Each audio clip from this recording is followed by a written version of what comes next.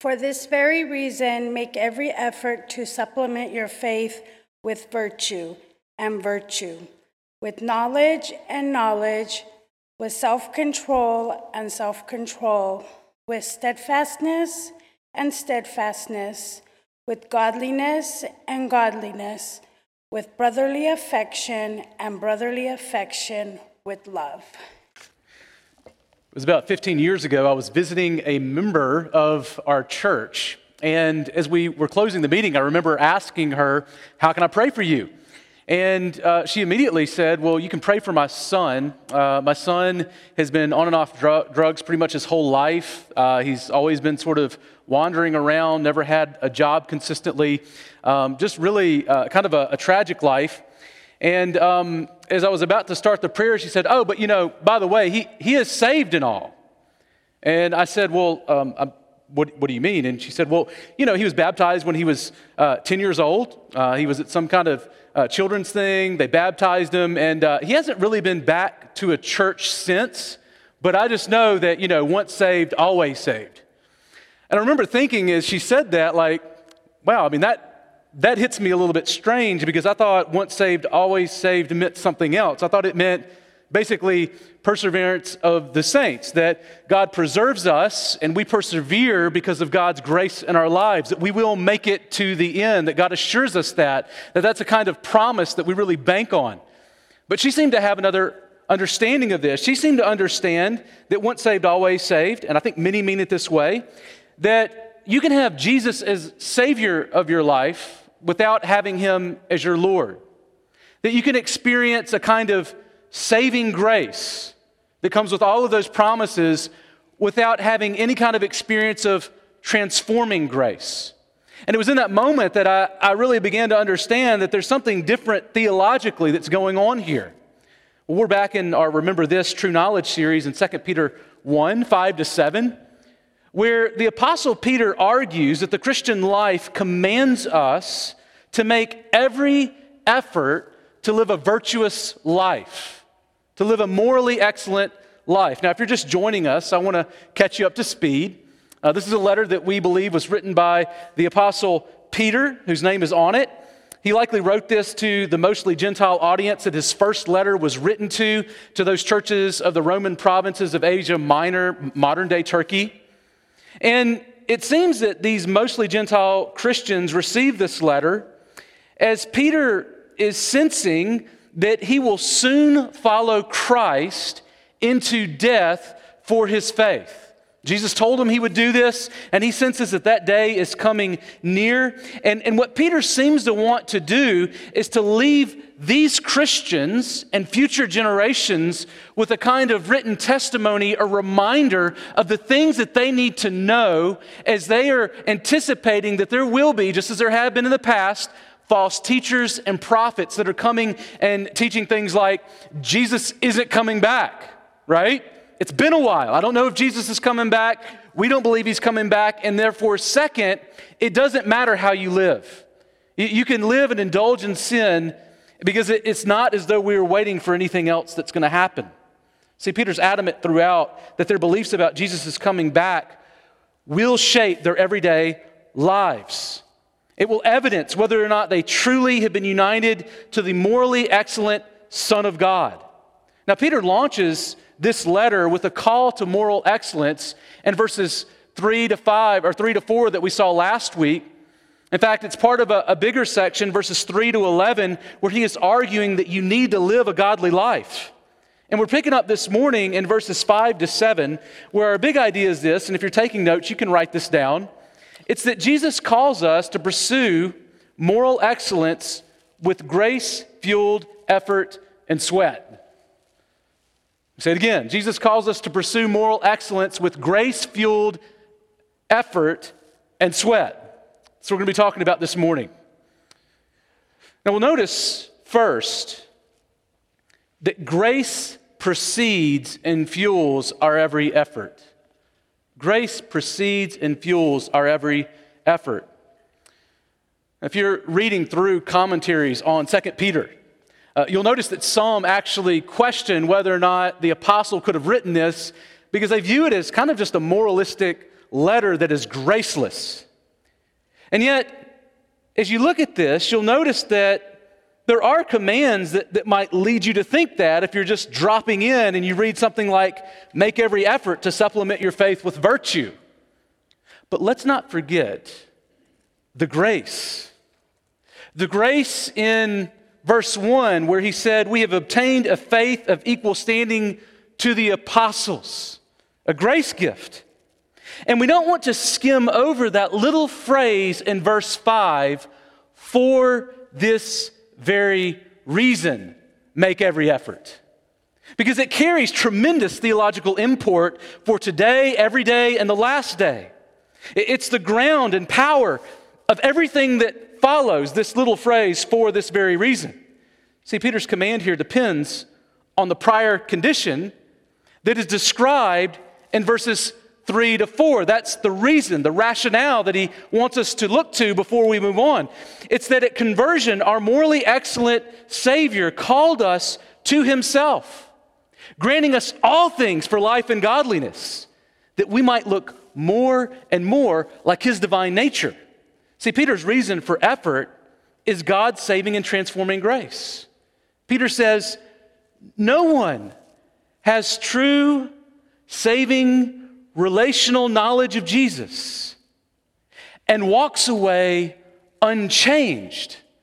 If you really enter into a faith relationship with Jesus, who is fully God and fully man, you are going to be changed. Do you hear me? Change is not an optional amenity to Christianity. If you went to a car and you were talking to some dealers and you were like, hey, I want to buy a new car. And they're like, sure. And you're like, hey, I was wondering, do you get a better price if you get the car without the steering wheel? Well, I'm pretty sure they don't sell cars without steering wheels. Why? Well, you kind of basically need a steering wheel, at least at this point in history, to direct the car. It's basic to what it means to have a car. And I would say that transformation, if you're thinking, I would love to have a kind of salvation that does not mean that I have to change anything in my life, we would say that is not the kind of salvation that Jesus introduces us to. See, salvation, basic model, you need to change. I love you how you are, but I love you too much to leave you that way, right? That's the way that we look at the nature of the gospel, and that's what's been said in verses 3 to 4. Saving grace comes with transforming grace. Looking like Jesus, it's not part of some elite package. Jesus loves all of his people where they are, but he loves us way too much to leave us in that place. Now, Jesus doesn't promise to change his most favorites, the apostles, or least favorites, and not the most favorites, but all of us. If you have put your faith in Jesus, hear me, look at me. If you put your faith in Jesus, you need to change. We all need to change. I need to change. You need to change. There's no amount of theological education. There's no amount of money that you can make that makes you in some ways above needing to be changed and transformed by God. In fact, some of those things mean that the transformation is more difficult. We all need to be changed more and more into the image of Jesus. Elsewhere, Paul tells us the same thing in 2 Corinthians 3:18. He says that we are being transformed, all of us, into the same image from one degree of glory to another, for this comes from the Lord who is the Spirit. Jesus is changing us right now. He's transforming us. See, Jesus transforms us to make us look more and more like him. More and more like him, from one degree to the next. You might be thinking, well, somebody like over there seems to be moving like 10 degrees to my one, but all of us are being changed into the image of Jesus. And that will happen until the day when Jesus returns. We will not reach our goal until Jesus comes back. You might be thinking like, I've gotten really good at this whole perfection thing, and I'm pretty sure Jesus doesn't really even need to show up for me to reach my goal. That's not true for any of us, right? Like if you're thinking there's people like that in the room, that's not true. We all know that we need Jesus to show back. And in 1 John 3:2, we are told that it's on that day that we will become like what we have been made to be. He says there, beloved, we are God's children now, and what we will be has not yet appeared. None of us have seen what it is that we are to be, but we know that when he appears, we shall be like him because we shall see him as he is. I can't wait for that day. See, Peter's a grace guy, just like Jesus, just like Paul, just like John and the rest of the scriptures. The indicative of God's grace in verses 3 to 4 grounds the imperative for us to make every effort in verses 5 to 7. See, Peter says knowing grace in the face of Jesus Christ leads us towards showing Christ with our lives. This very reason is actually the only reason that we can make every effort. If we don't get this reason right, we can't move forward. No saving grace means no fuel for effort, no power for change. But saving grace comes with the promise of transformation. In his book, Transforming Grace, Jerry Bridges says this: we are brought into God's kingdom by grace. We are sanctified by grace. We receive both temporal and spiritual blessings by grace. We are motivated to obedience by grace. We are called to serve and enabled to serve by grace. We receive strength to endure trials by grace. And finally, we are glorified by grace. The entire Christian life is under the reign of God's grace. That's a good deal, right? See, the grace of God provides a rationality for Christian effort. Because notice, second, Christians make every effort to supplement faith. Make every effort. You'll notice this in the second half of verse 5. See, the saving and transforming grace of God grounds and fuels the Christian making every effort. Notice what he says: for this very reason, make every effort to supplement your faith with virtue. See, we're to make every effort. That means to do our best, to try as hard as possible to supplement our faith with virtue. This word supplement simply means to add something to something that already exists. And that thing that exists is the faith that we have obtained, that's been given to us at conversion. But notice here that faith is not just, as some have said, Christian doctrine that we have received, an objective kind of reality out there. But as we saw in verse 1, it's a subjective experience of believing in Christ. It's a personal trust that one has put in Christ at conversion. Now, this is the thing that has been dropped into our laps by grace. See, grace compels us to sweat and labor to be like Jesus, who is making us like himself. Now, don't miss this. This is important. You will not become more godly or look more like Jesus in moral excellence if you don't get to work. If you're thinking to yourself, I said I believe in Jesus, I don't think I need to go to church. I don't think I need to read my Bible. I don't think I need to pray. I don't think I need to do anything. I'm going to sit here on my couch and just wait for it to come to me. It's not going to work.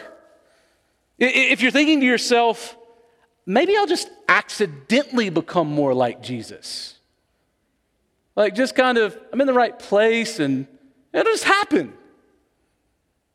You're not going to become more godly through passivity. You will not look more like Jesus without strenuous effort to be like Jesus. That's what Peter and Paul and Jesus say.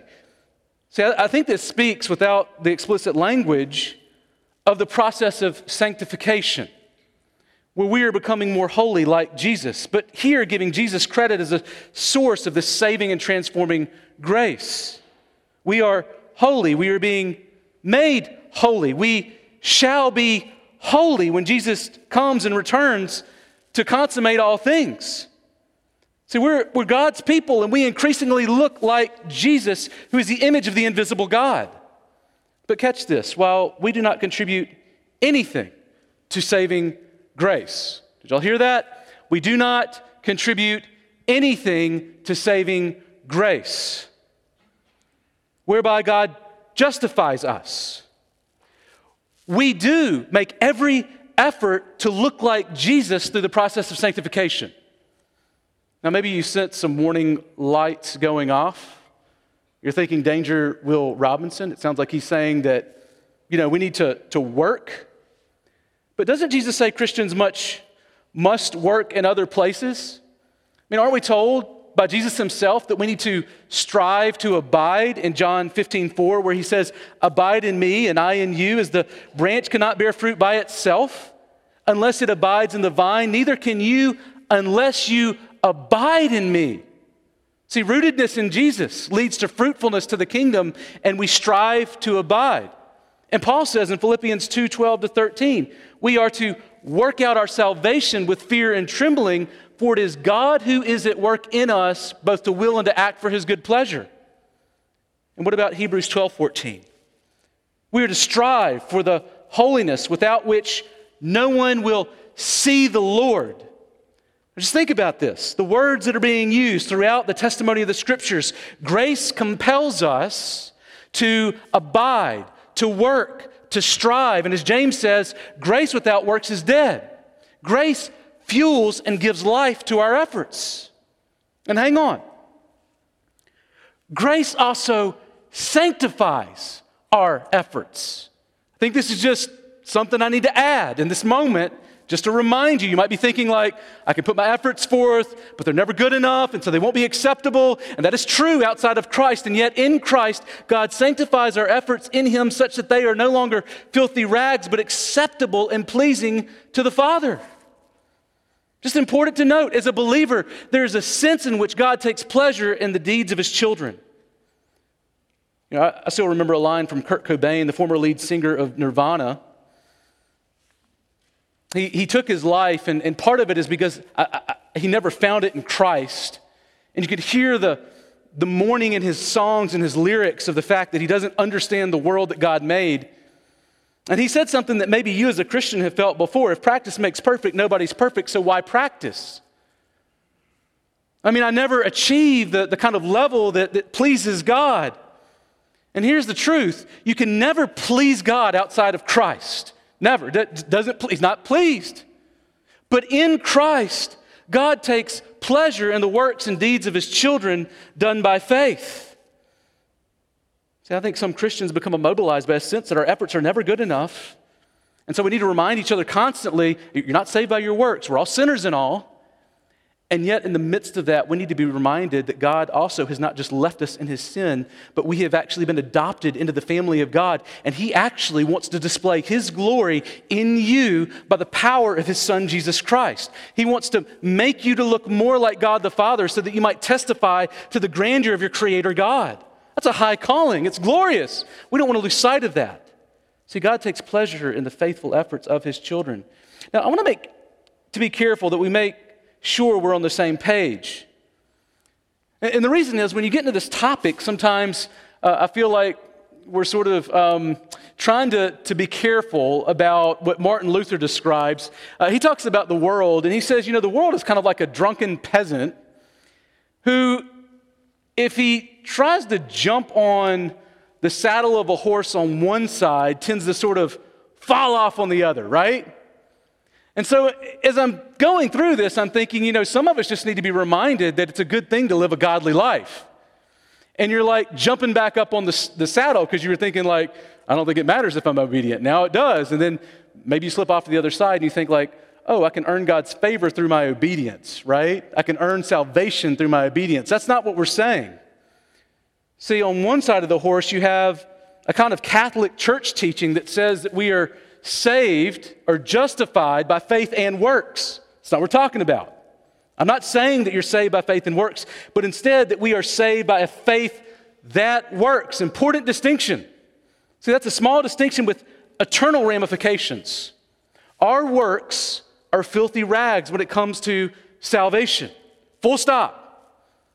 But if you're coming from a Catholic background, their doctrine teaches that people are saved by faith and works. And that's not just the Catholic faith. It's the same thing you see in Mormonism, in the Muslim religion, and other religions as well. It's all about what you can do, what kind of things you can do to ultimately someday, hopefully, win favor with God.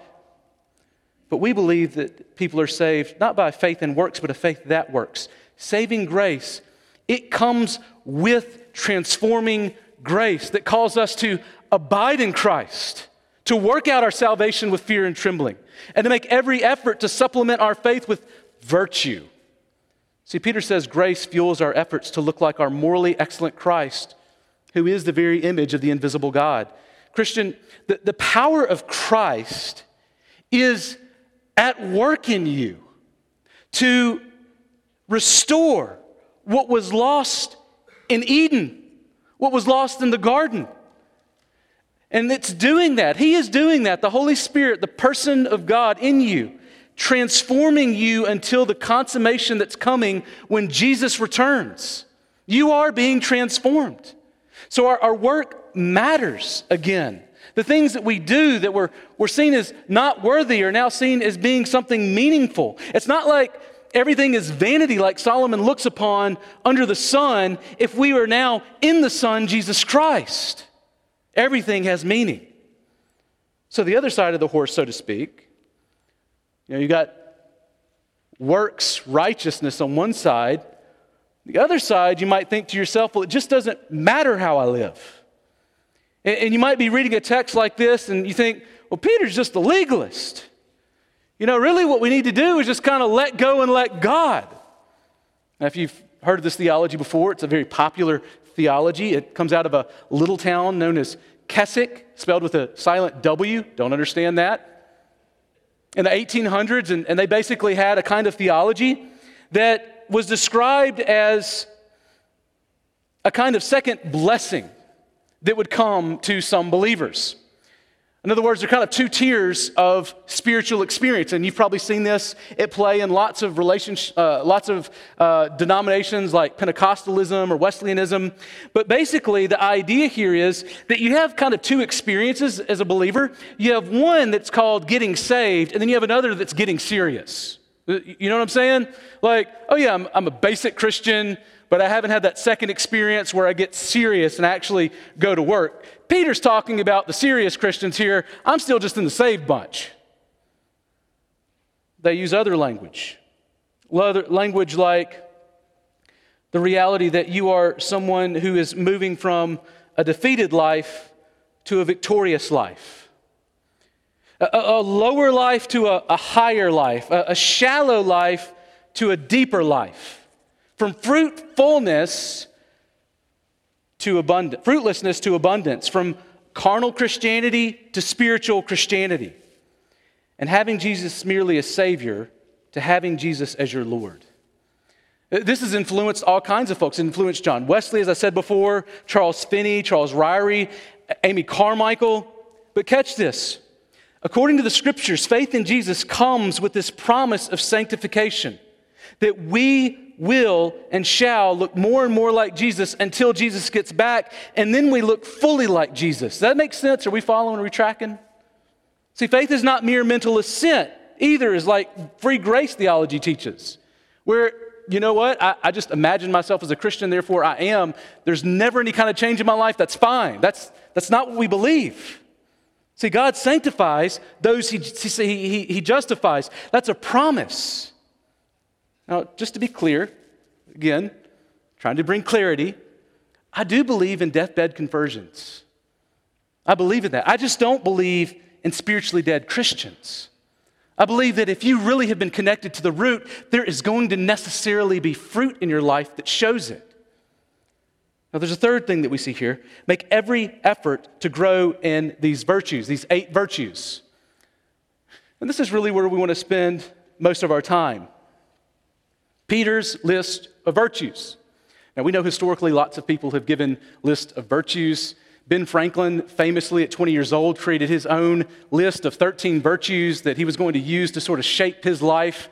It was a good deal. He had things like, I think one of them was cleanliness, right? I'm going to try to make sure I don't stink and that I take a bath, my clothes are clean. By the way, teenagers, great rule, especially you guys out there. Not speaking to anybody specifically in my house. But also, if you think about it, he has another good virtue that I found interesting, number 13, which is I want for myself to pursue being humble, just like Socrates and Jesus. Fascinating. Kind of humility that follows the example of Jesus, but no sense of the need for being uniquely united to Christ to help empower you towards the humility that you long for. Do you see the difference? Peter's not like Benjamin Franklin. He says you must be united to Christ if you want to experience the kinds of virtues that we're talking about here. And you'll notice this 8 virtues, they really stand out I don't take this list that we're about to look at as an all-inclusive list, but Peter says all of them, not just one of them, makes us look more like Jesus and moral excellence as we grow in each of these. Now, the form is what they call a sorites, or a step-by-step chain that culminates in a climax, which is here at the end, love. Now, you'll notice that Peter begins with faith and he ends up with love as that climax. It really reads a lot like if you remember 1 Corinthians 13. But there's going to be some overlap with some of these virtues between what Peter speaks of and the Greco-Roman culture and what it values. And some commentators, as they write about this, they say, oh, well, they've kind of ripped these off from the Greco-Roman list, and he's just kind of copying and pasting the list of Christian and Greco-Roman values. But I don't think so. I think that what we find here in where there is appearing to be some kind of overlap, really just more evidence of God's common grace. See, the world is not as bad as it could be if not for God's restraining grace. Humanity longs to be what they were, created in the image of God, and they get close to it in some ways sometimes, but could never get to it without Christ. But the world is also not as bad as it could be without God's transforming grace. And so these virtues are not like levels to a video game. If you're thinking about how do I think about applying these? It's not like Mario Brothers where you got to get through level 1 to get to level 2. It's all connected. These are all connected. As you grow in one, you're growing in the other. See, faith precedes knowledge, yet it still requires some knowledge of the gospel, right? So you get to faith and then knowledge. It's well, did I need knowledge before I got to faith? Do I achieve faith and then get to some special knowledge? Not the way that it works. As we grow in one, we grow in all. Our application section this morning is really going to just be focusing on these 8 virtues. So we're going to be doing with the rest of our time in verses 5 to 7. So let's put some grace-fueled effort and sweat into growing in each of these, okay? So look there again with me at verses 5 to 7, what he says. He says, for this very reason, make every effort to supplement your faith with virtue, and virtue with knowledge, and knowledge with self-control, and self-control with steadfastness, and steadfastness with godliness, and godliness with brotherly affection, and brotherly affection with love. Let's look at these one by one. First, the virtue of faith. It speaks of trusting God. You'll remember that, again, verse 1 spoke of faith as an obtained faith of equal standing with the apostles. So this is, I believe, faith initially is a grace gift at conversion that's given to us. But faith also means that you trust God more than you trust yourself. This is really what faith is. It means you trust God more than you trust yourself with your life, both today and tomorrow and every day until the last day and forevermore.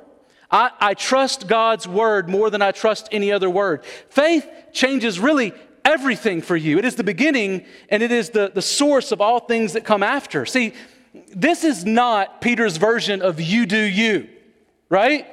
Like that you need the gift of faith.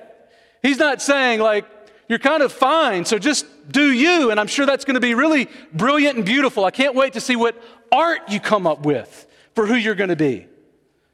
No, that's a philosophy of this world, a philosophy like German philosopher Friedrich Nietzsche spoke of.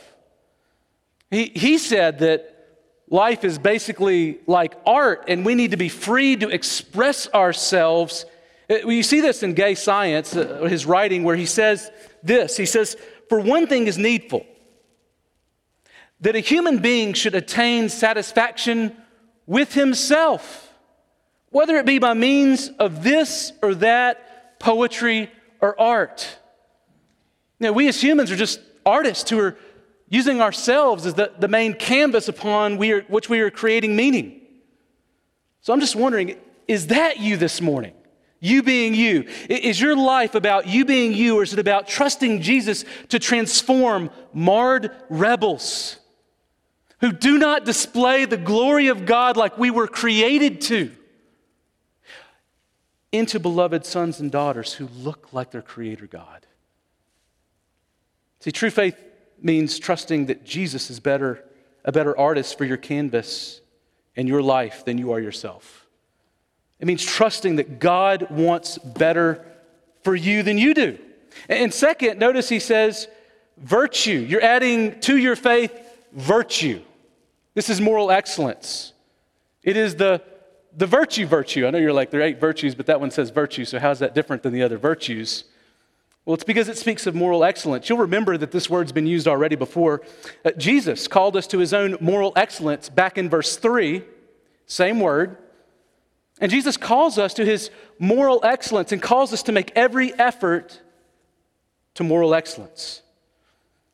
Now, this really reminds me, when you think about the fact that he's just saying something that he just said in verse 3 that God gives us, and then moves here to something that we're called to do. It reminds me of that famous line from Augustine who said, "Oh Lord, command what you will and give what you command." See, Peter says God has called us to his own moral excellence. We've been united with the morally excellent Savior. And yet here he's saying, I want you to practice this attribute, union with the divine, morally excellent Christ. It comes with the promise that we have all things for life and godliness. So Christian, Jesus' effectual call to you, to himself, it is creating what he demands. Now let me just ask you, do you know where you specifically are morally lacking? Do you know that you are morally lacking? I'm just assuming that as I read the text saying that we need to pursue moral excellence. It seems to assume that we're not morally excellent yet. So do we know the places that we don't meet the moral excellence of Christ? Do you know the names and addresses of your sin struggles? Do you know that you should even be pursuing that? I mean, if you're not killing sin, I believe you're likely coddling it, whether you know it or not. If you're not killing it, you're feeding it. And if you don't kill it, then eventually it's going to kill you. See, do you lack trust in God in some specific way with your money or your honey? That's your wife. Is there a way that you're not trusting God in relationship to how you spend money or how you save money? Is there some way in which you find yourself having a sort of sinful trust and confidence in money that's almost godlike? Do you find the way that you treat your wife as not being a way that reflects the moral excellence of Jesus Christ? Are you shady with the truth? Are you morally excellent as an employee or a landlord or a tenant? And maybe it's that you look morally excellent on the outside. I know people in the past who have been like, man, that guy really has it together. And then their life blows up and you're like, what happened there? There was a lot that was going on in a place that no human eye could see, but God saw all along the way. There were sins of the heart, things they coveted, lust that they had for other women, things that maybe no human saw, but God saw. Maybe it's that you struggle with anger or bitterness or lust towards others, and God sees. Let me just encourage you this morning as you want to hide under the pew. Jesus wants more for you. Jesus loves you in Christ. And transformation is possible. It's possible. It's the lie of Satan that wants you to believe that you can't change. The truth is, Jesus tells us we can. My feeling says I can't. My Lord says I can. I'm going to trust my Lord even when I can't believe it with my feelings. We all can look more like Jesus. I don't think Peter's saying this just because he thought it was a nice thing to say. I don't know that he won friends with this. See, knowledge, third, can speak of knowledge about God or knowing God. You can know about Jesus without knowing Jesus. But you can't know Jesus without knowing about him, longing to know more about him. Here in 3:18, Peter seems to be speaking specifically of knowing about God. There you'll remember that he exhorts Christians at the very end of the letter, grow in the grace and knowledge of Jesus Christ. Now, how do we know more about God? Well, we can learn about God in creation. We find that in Psalm 119 and elsewhere, that we are able to actually, in Psalm 19, that we can know God through the creation. The heavens declare the glory of God. Sky above proclaims His excellence.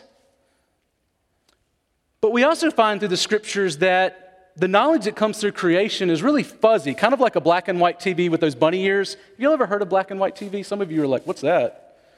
Before you watch TV on your phone, it's just not as clear. The reception is just, it doesn't quite give us the images that helps us put the story together. See, we really need the 3D Dolby surround clarity of God's Word in the Bible to interpret the world around us. Obeying God's Word grows our knowledge of God as well. We learn to pray by praying. We learn how to endure faithfully by enduring faithfully when things are difficult. There's a way in which obedience helps us learn more about God and ourselves and the world around us. Knowledge also comes through community. Jesus gifted the church with teachers and preachers, as well as folks with gifts of service and generosity and encouragement. None of us perfectly depicts the moral excellence of Jesus individually. We are all students of Christ, but we do display His moral perfections better in community as we learn from the strengths of those around us. So how are we working at growing in knowledge, though? Are you working, like sweating to know more about God and know God in Christ? See, Jesus has called us to this. So how are you doing it? How are you working to know more about Christ? Are you reading your scriptures daily? Are you taking some of the equip classes that we have here on Sunday morning, like Stephen's marriage class that meets at 9 o'clock here? Or what about Ryan Field's class on Hebrews? Great opportunity to read the Bible with others, study the Word with others. What about reading other books? If you're thinking about the topic today, you could read What is the Holy in Our Holiness by Kevin DeYoung, or Transforming Grace by Jerry Bridges. Great books to read. The reason it's important for us to do these things because, as Thomas Watson says, Christians are like crocodiles. You're like, what does that mean? Apparently, they're always growing. I didn't know that about crocodiles, but that's a thing. And it's the same thing that's true of Christians according to the Scriptures. We're always growing. We're always growing. See, Christians will read, will study, will spend time with God's people, will be transformed in the image of Jesus to their dying day or to when Jesus comes back. I loved it. The other day I was in the house of some godly saints, and as I was walking through the kitchen, there was this book of Gentle and Lowly, book by a young man about the beauty and glories of Christ. They just talked about how they just loved the book. So this has been such an encouragement. And I'm sitting there thinking to myself, they're sitting there going like, yeah, I want to be more godly, like this book talks about, the way that we look at Christ. And I'm sitting there thinking, I didn't know a human could be more godly than you. And yet we will always be growing. Fourth, self-control. Self-control is also one of those fruits of the Spirit that Paul lists in Galatians 5:23 and elsewhere. Here we have some overlap with Greek culture, a culture that valued self-restraint. Now, this word is interesting. It normally, according to Richard Bauckham, is a word that spoke of sexual restraint, though it didn't always speak of this. It normally did. And so here, I believe that what he's saying is we need to have self-control in all kinds of areas at least. Now, self-control would be in areas like food. That's one that's hard for some of us. I planned a protein shake last night when I got home from studying. I showed up, there was pizza and wings on the counter. And I lost that battle, right? 2 pieces of pizza, not going to talk about the wings. Not self-control, but I lost the battle, but it's a war, right? It's a war that we make sure that we're being faithful in all kinds of areas. Maybe an area that you struggle with is alcohol and drunkenness. Maybe some of you in the past or even presently are fighting with some kind of addiction to substance. Now, these are ways that we need to practice self-control that looks like godliness. Maybe it's your tongue that you struggle with. A tongue that the Bible says can make you a lot like either an arsonist or a firefighter, right? Like James says, like our tongue can be like a spark that causes a massive fire. We can go scorched earth on people with our words. It can hurt people like arsonists. Or it can be like a firefighter who shows up with a big hose and says, I see a fire, I'm going to put it out, I'm going to bring peace. Like, what are we going to be? I think we want to be more like a firefighter.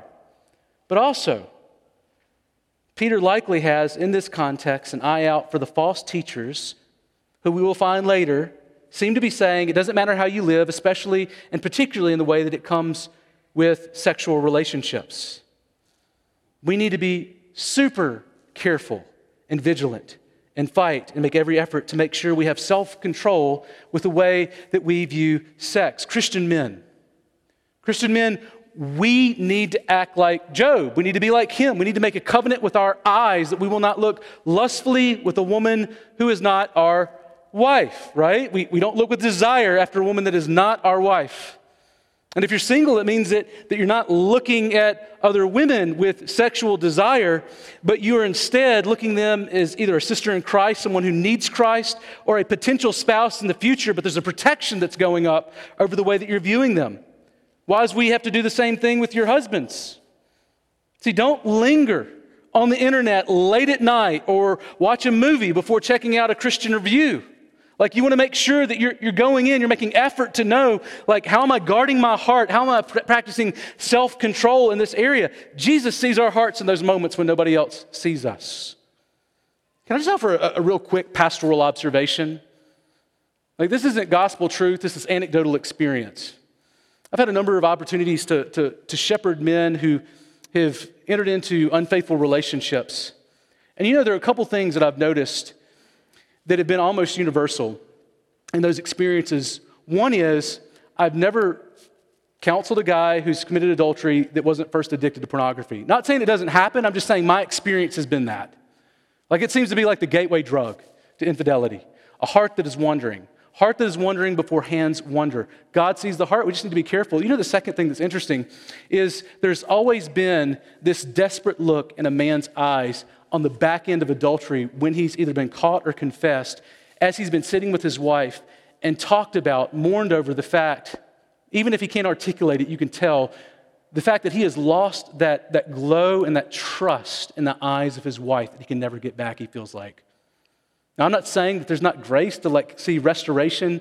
I've seen that rarely and beautifully, but there is always that, I believe, that sort of trick of Satan that says, I've got something beautiful for you, and once you have it, you find something that's just ugly and disturbing, and it's not what was promised. It was dark, and it was lonely, and you can't get the beauty that you had. You don't realize the beauty you had was so much better than the beauty that was promised you by sin. We need to protect our eyes. We need to protect our hearts. Brothers and sisters, let's put the fornication and porn away today as we behold our morally excellent Savior who wants to transform you. This is hidden, I think, in sin. You need to be transformed. God wants you to be transformed. Christ wants you to be transformed into the image of your Creator God. Okay, we got to move. Steadfastness. Steadfastness speaks of the capacity to continue to bear up under difficult circumstances, the ability to endure. This is perseverance under trial. See, God sovereignly preserves his people who persevere in the faith. Peter's audience would face persecution from without with the Roman government, which would eventually take Peter's very life. He's writing to them. The church would face conflict from within as they watch people leave, chasing after false teachings. Teachings like Jesus isn't coming back or it doesn't matter how you live. And Jesus uses sufferings in our lives to purify us, to cause us to see the value of the things of this world in their proper light as we await the new heavens and the new earth. I think all of us know an older saint who glows with endurance in the gospel. You know what I'm talking about? That older saint that has been faithful for decades. And how often have you had a conversation with that saint and it's come out at some point that there's been some tragedy, some brokenness, some difficulty, many difficulties that they have endured through that has resulted in the glow that is before you that is otherworldly. Endurance. Let us all endure. Endure all kinds of persecutions for our faith. Endure a life of singleness that you did not expect. Endure the loss of a spouse or a child. Endure the loss of a job. All of these things, knowing that Jesus is using them to shape you into his image, one of endurance. See, enduring faithfully grows our faith. 6, godliness. Godliness is striking here.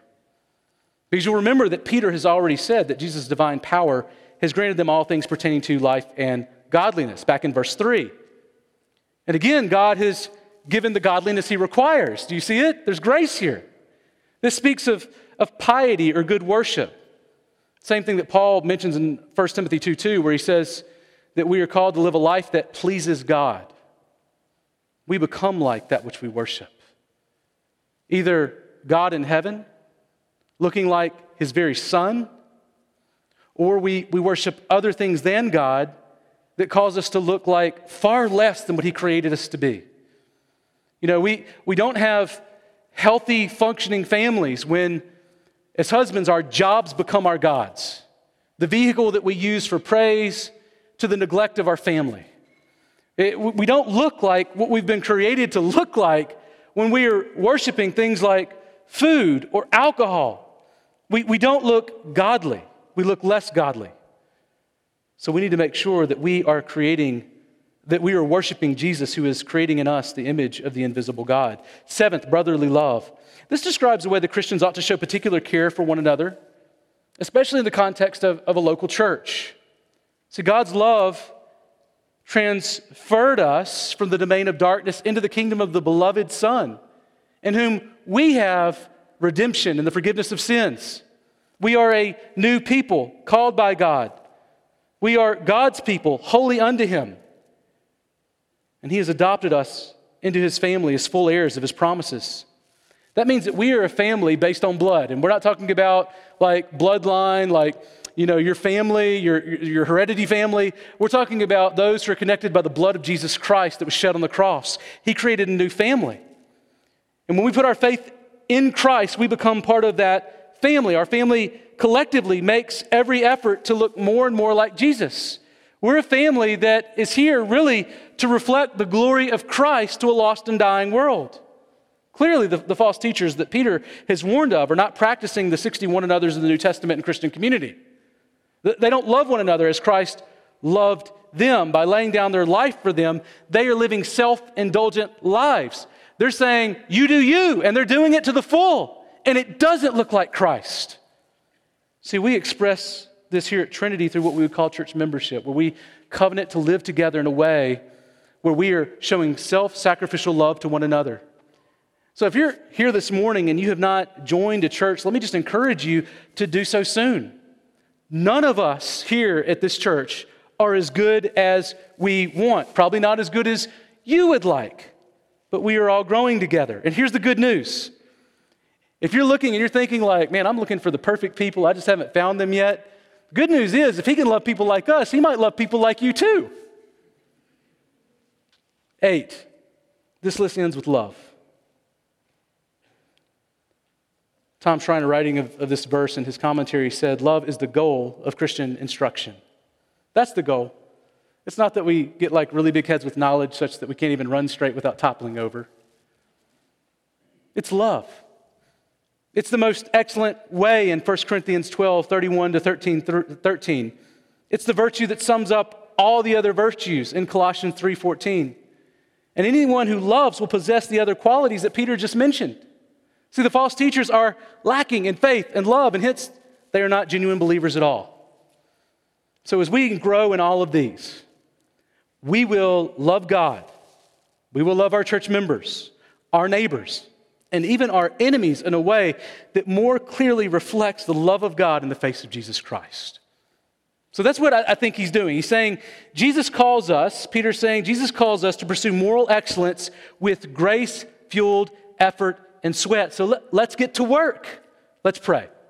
Father, this morning as we come before you, we praise you that you have sent us your Son, Lord. We thank you that we have a morally excellent Savior, that he's not one who has shady character. He's one that has character that we want to reflect to the nations.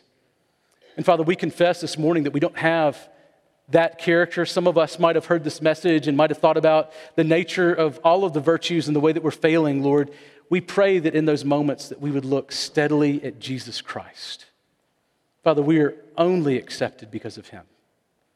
But Father, we also pray that we would look at the beautiful promise that has come to us here, that you will transform and shape us more into the image of your Son, that it's not just something we do, it's something that you are doing through our efforts. And Father, we pray that you would make us more and more like Christ. Help us to more and more show truthfully the glories of the Savior who came and laid down his life for us and was raised from the dead, and who is coming back with the promise that one day we shall fully and truly look as he is. It's the great name of your Son that we do pray. Amen.